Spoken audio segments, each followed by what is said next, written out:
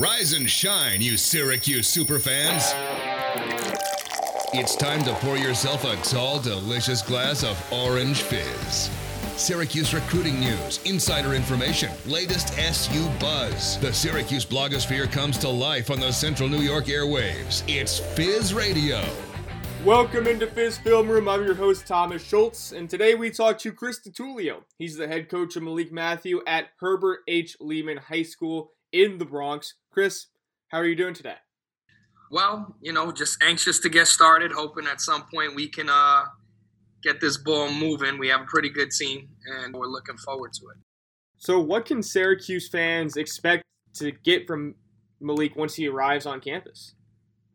A high football intellect, great work ethic, great kid, one of those guys that just also high, big personality too, and very, very competitive. I was telling the coaches, the bigger the crowd, he seemed to get even more involved and amped and really amping everybody else up. So I don't think playing in the Dome is going to be something he backs out of. I think he's going to love it.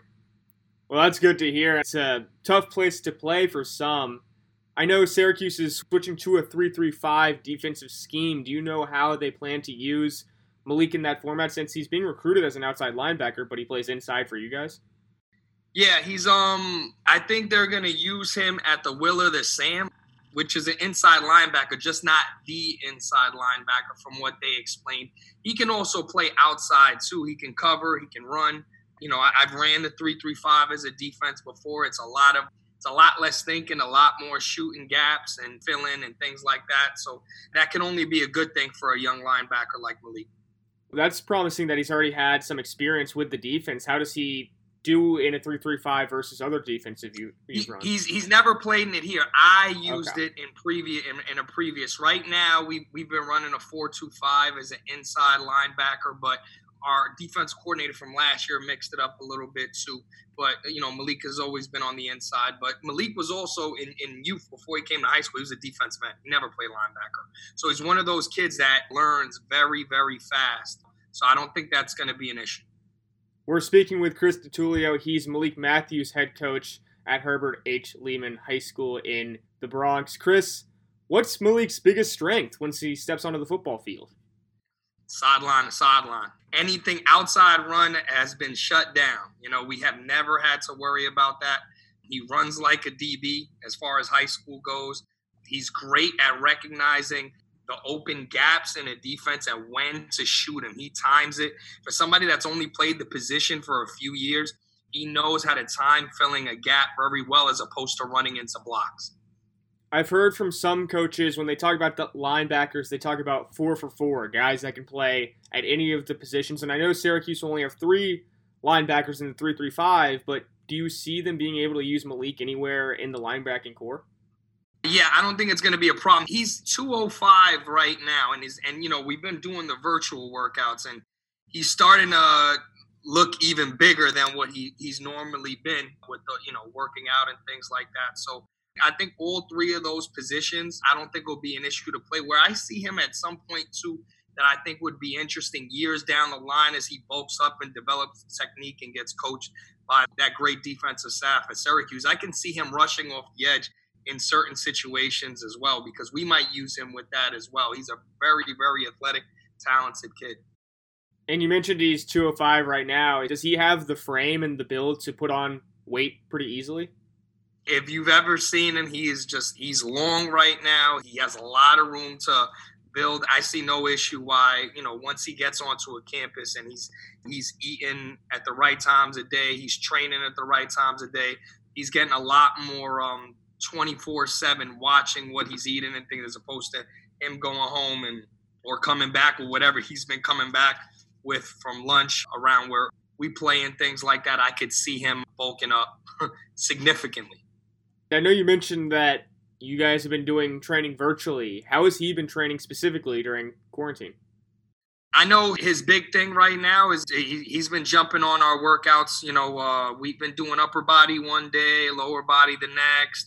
We've done core. We've even done some yoga stuff. And he kind of jumps in and does all of that. We generally train for about an hour and 15 minutes. I know He's doing some drills on his own and with like trainers and things like that, like linebacker stuff and things like that. So yeah, that's as far as I know, that's how he's been going. But can't wait to see all these kids in person soon. Chris DiTullio is the head coach of Malik Matthew. He joins us here on Fizz Film Room. Chris, do you have any specific Malik Matthew stories? Anything that you remember when you think of him, either in the locker room or on the field? Yeah, I mean, I kind of touched on it already. We left it. There was a team that opened up their field, and that was the first game we were there, and they were cutting the ribbon and things like that, and it was flooded. Easily over 1,000 people, which in our area is a lot of people at a high school football game.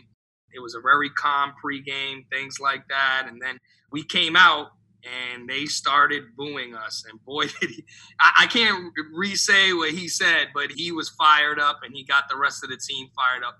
And that's why I keep touching on the fact that he had a great game that day too. And that's why I keep touching on the fact that I think the bigger the crowds and things, the more he's gotten. So I think he's going to do really well playing in the Dome and in a lot of the places in the ACC where he'll be playing. Is he just a natural leader, or was it just that one game where he was really fired up? Well, he's been our captain since last year. As a junior, he was our captain, the captain, and he's going to be our captain again the senior year. So I would like to say I believe he's a great leader. I don't usually hand out being a captain as a junior very easily for multiple reasons, but we just felt like it was the right move to make. Committed kid, a kid that people are going to follow. He explains himself very well. He has a way of getting people to do something without sometimes kids being disrespectful, meaning like his approach is a great approach, I think, to getting things done when you need an extension of coach on the field. So it almost seems like he's a guy that can kind of talk to or communicate with a lot of different personalities. Is that right? Yeah, no, he's been able to really get along with everybody, and even with coaches and players, building a rapport with different personalities, but at the same time being able to relate. We're joined on Fizz Film Room by Chris DiTullio. He is Malik Matthews, head coach, Syracuse committed outside linebacker. Looks like he's going to play inside for the Orange. Chris, what sold Malik on SU? Why did he decide that was the place for him? The staff. Yeah, I mean, Coach Monroe was the first guy to come down to meet him as a freshman. I texted Coach Monroe, and he's gung-ho, man. It took him a few days to get down and meet him. Obviously, he couldn't talk to him. And then from there, just going and keeping the pace, even last year, lightly communicating in the ways that he can communicate. And then on top of that, once he met the defensive staff, the defensive coordinator, Coach Babers, it just seemed to mesh for him. So I would say that was the biggest thing. He did get to visit the campus. He enjoyed that. And I would say that was the biggest thing, was the relationship he felt like he could build and already kind of felt like he was part of the community. Was Syracuse the first school to recruit him? Yes, it wasn't the first school to offer, but it was the first school to recruit him. Yeah. Okay. And when did he decide that Syracuse was the place for him? About the night before he committed. He didn't waste too much time. Yeah, he didn't waste. Once he decided that was the place, I had a conversation with him, and my only advice, because, I was like, Malik, do you have any other schools in mind that you're kind of waiting for, something like that, maybe to offer? He goes, no, not really. He's I don't know if you ever talk to him, you'll hear it. So I said, you don't have to wait if you don't want. I think sometimes these kids, when the process is new to them, feel that they have to. But if he had a feeling, he had a gut, he was happy about it, he had a gut feeling, he was happy about it. And the most important thing to me from my side is that he was happy and he didn't feel like he was pressured either from a college coach, pressured from a high school coach, and most importantly, pressured by his peers. The most important thing was, I didn't have an opinion on it. I just wanted him to be happy and be happy with the decision. I don't know how big of an impact this has made, but it seems like this pandemic has pressured guys to maybe jump on board to a class earlier than they generally would in another year. But it seems like that really wasn't an issue for Malik, and he took his time and decided when he wanted to. Is that correct? Yeah, no, I mean, he from the time of his first offer, and then he got a bunch more, I would say there was probably, 3-4 months by the time a decision was made and things like that. And I don't think it had anything to do with it. Like I said, I mean, the big thing was if there was other schools that he was interested in, but he's been interested in Syracuse since they first came down, since he first met coach. So there was no reason to wait. One of the things is how this game works. If too many people commit before you get to commit, then you might lose the offer and things like that. So, if he was happy, there was no reason to wait, things like that. Now he can focus on school, focus on his senior year, not have to answer 40, 50 text messages from different coaches every day, and just focus on being a kid again. One of the things I know, a news network local to us interviewed him, and this is how Malik didn't expect to be recruited. He just wanted to play ball. And, this allows him making a decision with a school he's happy with and things like that, allows him to go back to doing what he does, which is taking care of school, doing football, and then once the season's over, changing another side of the orange.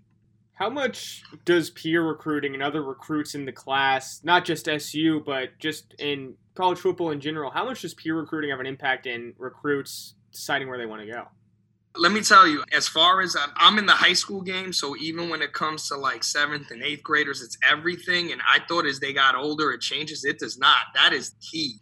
Them having relationships with previous kids on the team and things like that.